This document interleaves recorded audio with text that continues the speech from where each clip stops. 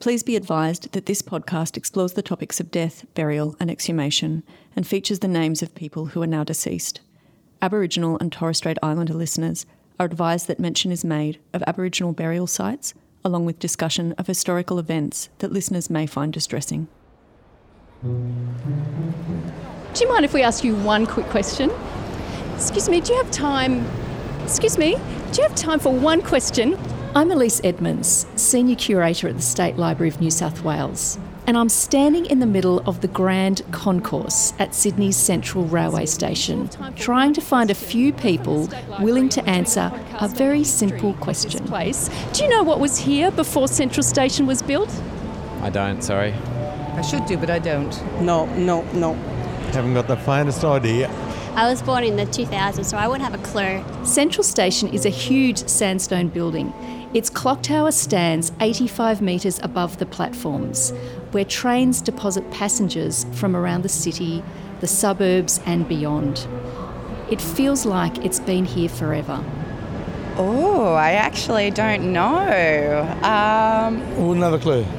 Wildlife? Wouldn't have a clue, actually. I grew up in Cronulla and I used to come here all the time, so now I don't know. 250,000 people pass through here every day. But what a lot of them don't know is that this was, in fact, the final destination for thousands of Sydney-siders. A cemetery? Yes, you're one of the very few who got the question right. I'm a tour guide in Sydney. Oh, there you go. The Devonshire Street Cemetery, one of the earliest of the township, took up this whole block. Where once stood monuments to the dead, now stands a very different kind of monument. A nod to progress and industry, almost defying the very idea of death in its seeming permanence. The cemetery was cleared over a century ago. Thousands of bodies dug out of the earth to make way for what was then the biggest and most important development project for the city at that time. A building that would bring Sydney into the brand new 20th century. One step closer to competing with major international cities in both beauty and importance. This is The Burial Files, a podcast about love, loss and the layers of history that lie beneath our feet. It's about rediscovering the places we think we know. As a curator at the library, it's my job to find the hidden stories within our collection, sifting through the thousands of records to discover new connections. In this series, we'll be digging up the forgotten stories that lie beneath the bustle of today's Central Station. I think looking at the way people died tells us a lot about how they had lived. You have the crime narrative there on the gravestone. The smell of putrefaction, of bodies rotting under the ground. By about 1870s, they decided that we need a better station than this tin shed. I do believe they did bring all the remains they found out here. 10 sets of remains per coffin. Join us as we dig up the Devonshire Street Cemetery. It becomes a place not to be revered but to be shunned.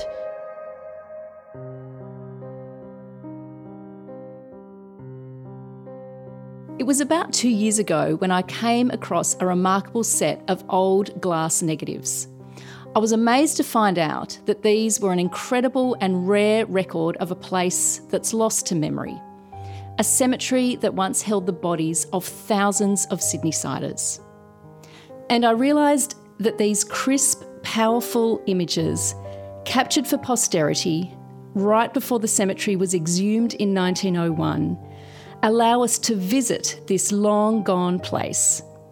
A bleak hillside, covered with thousands of headstones, hugged at the edges by factories and terrace houses.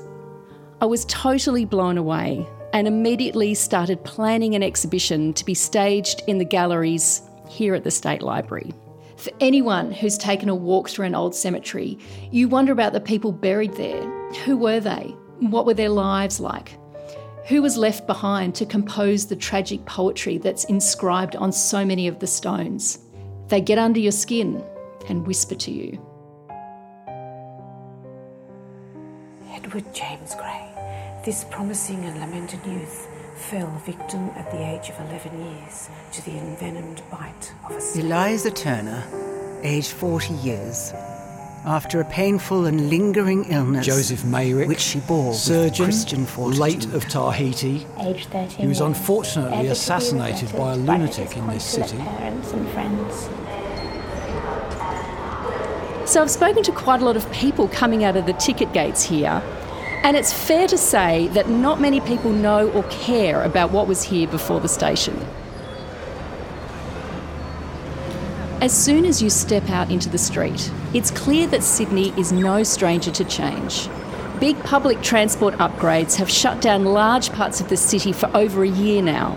Right at the station's entrance, the ground has been excavated and tracks laid for the new light rail. And back inside the station, a huge hole is being dug between the platforms for the new metro station. But as the months have passed by, some strange finds keep bringing the works here to a grinding halt. Workers have found human remains underneath the metro platform they're building here. Now, Central Station was built on top of one of Sydney's oldest burial grounds. Back in 1901, the government acquired the land to build Central Railway Station. Now, back then, families were only given 2 months to exhume their loved ones and move them elsewhere, but some were never moved. Now, work has paused each and every time they've made a discovery. The government has also engaged heritage experts to make sure the site is dealt with respectfully. The metro finds were made a few months back in February 2019, but the first finds were actually made last October when the light rail excavations uncovered remains right where I'm standing now, on top of the shiny new tram tracks at the station's entrance on Chalmers Street. It's amazing and a bit disturbing to think that we've been walking over these unmarked graves for over 100 years. It makes you wonder who else has been left behind in other parts of the city. As far as European burials go, we know that the earliest took place down at the harbour at Circular Quay. People were buried close to where they died. That was before the first official cemetery was established on George Street in the 1790s. And we know that when that cemetery was exhumed to make way for Town Hall in the late 1860s, they did a pretty terrible job of making sure all the remains were removed. In more recent years, whenever any construction work happens on that site, we hear news stories of fragments of bone and coffins being found. But we are, of course, talking about Aboriginal land, Gadigal country, which had been home for our First Nations peoples for many thousands of years before it was claimed for the British Empire.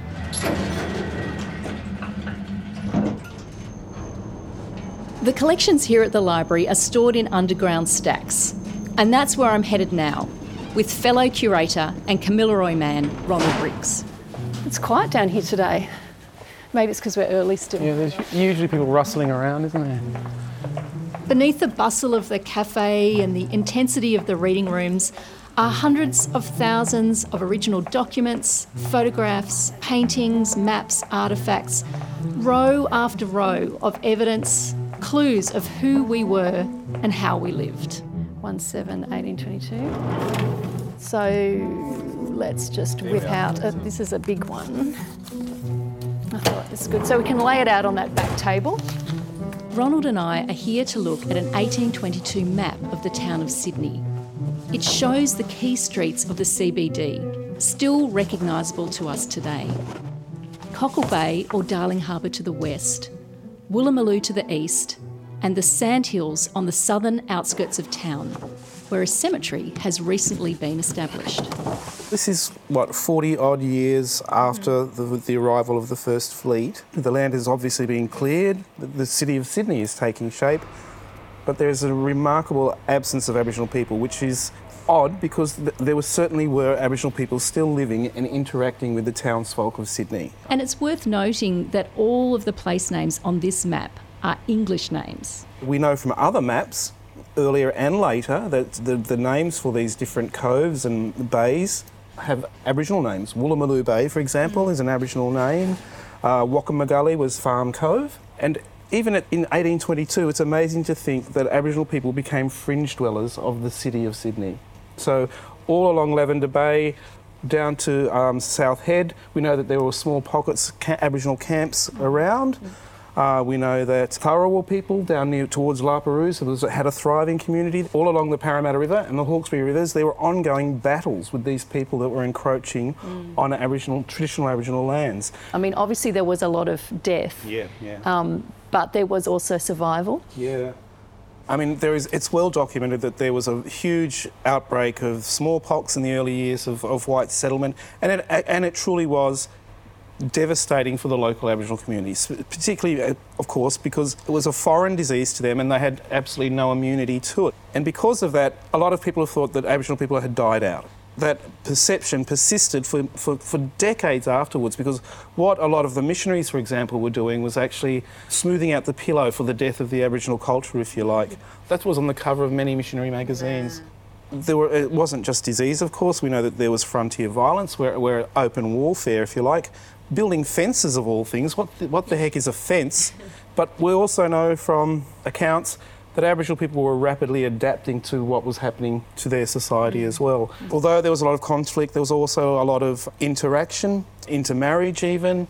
We know that Aboriginal people were becoming sailors, were becoming gardeners and selling stuff to the settlers. And I think what's really interesting and is often forgotten is that most of the Aboriginal people learned English pretty much straight away. Virtually no white people were learning the Aboriginal language, and it's really odd that the place where white people settled is where we know the least about the Aboriginal language. I think the thing that we sort of subconsciously assume is that wherever something is built in terms of a colony, that means that Aboriginal people aren't there. Paul Irish is an archaeologist, historian, and author of the book Hidden in Plain View, who over the past 10 years has been piecing together the Aboriginal history of coastal Sydney with researchers from the La Perouse Aboriginal community. We know in the 20th century, when governments enacted laws in New South Wales and around the country, they were able to do horrific and intrusive things into Aboriginal people's lives, determining almost every aspect of their lives, including where they could and couldn't live. So it's a bit of a surprise to go back and peel back a bit further in time and look at Sydney, which we would absolutely expect to be like that, and find that partly because there was no government policy and partly because there was still quite a lot of unoccupied space in terms of Europeans around the coastal part of Sydney, where it was pretty rocky and scrubby.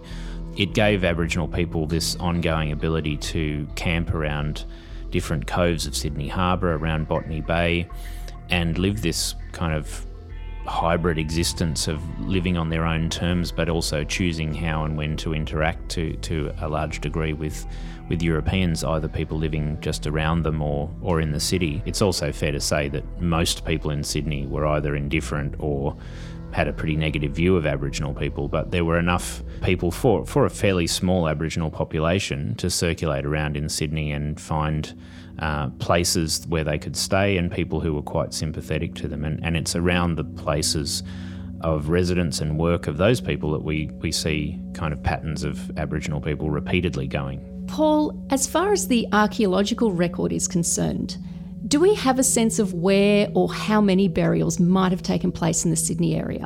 One of the things that struck me in looking for records of Aboriginal people in the 19th century in Sydney, doing, searches of newspaper articles and so forth, was also the number of records of Aboriginal burials being discovered by workmen in various guises throughout Sydney. There was a burial, for example, found when they built Martin Place in the middle of the city. They've been routinely found, but it's a bit misleading. As an archaeologist, we have a register of Aboriginal sites in New South Wales, and if you pull that up for Sydney, there's not a lot of records of burials on it. But in the historical record, there is, and possibly we should start adding those to registers like that to make us realise that burials were and are a very common occurrence. If you think about thousands of generations of Aboriginal people living in Sydney, we had both cremation and inhumation burials, but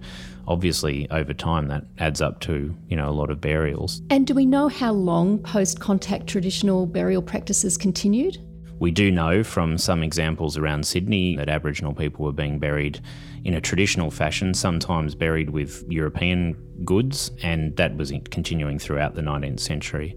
And we also know in the decades that followed that customs such as not speaking the name of the dead were still in practice in Sydney. What we don't actually know a lot about, though, is the specific rituals of death and burial and how they continued or perhaps changed, because quite strangely we often have a lot of discussion of quite prominent Aboriginal people when they pass away, but virtually no information about where they were buried and how, which I suspect is because it was a very private affair still for Aboriginal people. And, I think that's probably a good thing, that it shows that Aboriginal people were able to keep some things to themselves that had cultural importance. But it does leave us also with a dilemma today, is that we don't know where some of those burials are, so there's a danger of them being disturbed by developments. And speaking of development, as far as the Central Station site goes, thinking about the remains that have been found there, do we have any idea what the significance or use of that central site might have been? Yeah, so sandy environments like where the cemetery was built, we often find that Aboriginal burials are found in areas like that. Today, there's a lot of buildings around there's a lot of reclaimed land, but we're looking in that period to something that was very, very close to the headwaters of what we now call Darling Harbour. So in fact that sand dune was close to a swamp. We do know from some archaeological sites that Aboriginal people would have camped in that sort of general area, because this is the mangroves and you have fish and shellfish and all sorts of other resources around. We also know that they were still there in the 1820s, and I suspect they were still using those waterways. So that's amazing that this is the sort of place where you might expect to find burials, but no findings have actually been recorded? To the best of my knowledge, there's not been any discoveries of pre-European Aboriginal burials in those sandhills, but it's the kind of place that we routinely find Aboriginal burials, either in archaeological work or in historical records, being uncovered in those sort of sandy deposits, and I wouldn't be surprised if there was a precursor to the European burial ground there. The idea that this site may already have been used as a place of burial is pretty incredible. And knowing that, after many decades of use as a cemetery, the whole area was then dug up to build the station, begs the question of whether there were pre-contact remains carried away with the rest of the exhumations, without anyone being the wiser. We may never know, but I do wonder how much all of this is taken into account when remains like the ones found recently near the station are uncovered. Yes, I would always have in mind that these could be Aboriginal remains. That's Denise Donlan, Senior Lecturer in Anatomy and Histology at the University of Sydney, and one of the team of experts who have been called on to assess the Chalmers Street remains. When bones are found, often people can't identify them as human or not, and so the first thing they usually do is call the police, and the police will then generally take the bones to the morgue, and at the morgue a pathologist and myself will look at the bones and determine then if they're human or not. It turns out that it's actually quite common for bones to be found in and around Sydney. People are always finding bones in their backyards, and developers are finding bones. A lot of those bones are actually non-human bones, such as sheep and cow and so on. But some, of course, are human. Some turn out to be actually quite old. They might be prehistoric Aboriginal bones. They might be from historic burials, or they might be recent suspicious cases, such as homicides or just people getting lost in the bush. If they're able to be identified as, more than 100 years old and or pre-contact, they don't need to go to the morgue, and they can be managed by National Parks and Wildlife and the relevant local Aboriginal Land Council. Is it easy to tell if the bones were from the European cemetery or if they're from an earlier burial? From my experience in looking at bones from those sorts of cemeteries in Sydney, they really don't look anything like the pre-contact Aboriginal bones. They're in much worse condition. I think it's to do with them being buried in a coffin. There's a lot of humic material in the soil that's in the grave fill, that's put back in the grave, and that combined with the decomposing coffin and so on is not good for the preservation of bone. I know it's still early days as far as the assessment goes, but can you tell us a bit about how you'll approach the remains found at the central site? Probably the first thing I would look at is setting up a biological profile, which is looking at the ancestry, the sex, the age and the height of the person. The other factor that's very important is looking at the post-mortem interval or time since death. Do you think you'll be able to actually get a clear profile from these remains? I have to say that being able to draw up a biological profile of each individual is made very difficult if the bones are not in very good condition, if they're fragmented and if it's incomplete. At this stage, that is the case with these remains. But I'm hopeful because there are some teeth have been found.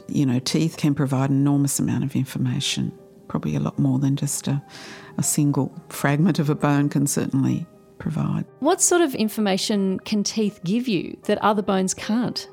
Particularly the teeth are going to tell you that this person had a traditional diet or not, depending on the tooth wear, whether they have decay in their teeth. They didn't have decay before Europeans.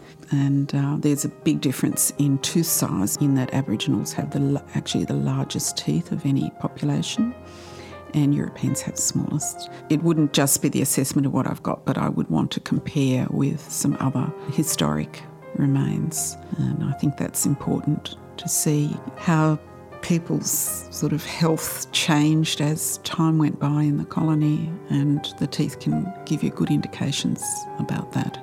From what Denise has told us, the poor condition of the bones may point to a European burial.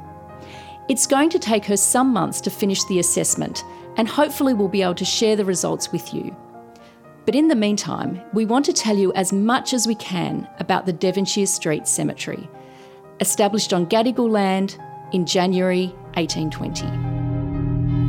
Government Orders, 22nd January 1820. His Excellency the Governor has lately caused a spacious burial ground to be prepared and enclosed with a wall, situated a short distance beyond the brickfield, which is henceforth only to be used as a place of interment for the inhabitants of the town and neighbourhood of Sydney.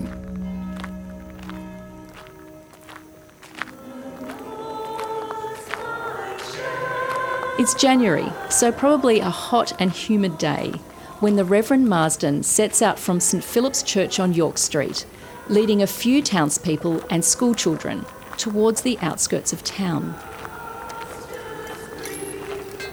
The procession passes the courthouse, the police office, the market house, and what has lately become known as the Old Burial Ground. There are some grand houses, but mostly basic dwellings, occupied by some of the 13,000 white settlers who populate Sydney at this time. Some of the town's 5,000 convicts work on building sites and in workshops. There are horses, carriages, stray dogs and goats. Dust is kicked up from the road. In the years that follow, most of these buildings will be destroyed and replaced many times over.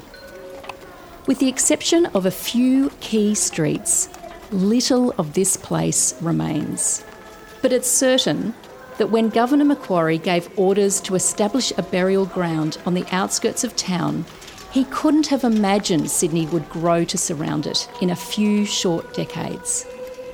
That's not to say that Macquarie didn't have a vision. He was determined to whip Sydney into shape. And it's clear from the regulations laid out for the new cemetery that he envisaged a resting place of order. 1. That no vaults or graves be made without the knowledge of the chaplain on duty. 2. Next time on the Burial Files. It became obvious fairly quickly that this cemetery wasn't going to be big enough for the growing population of Sydney. 3. That the ordinary description of graves be also uniformly placed in line with each other, extending east and west according to the order established in the mother country. How does this place of reverence and order become an eyesore in the throbbing heart of a growing city?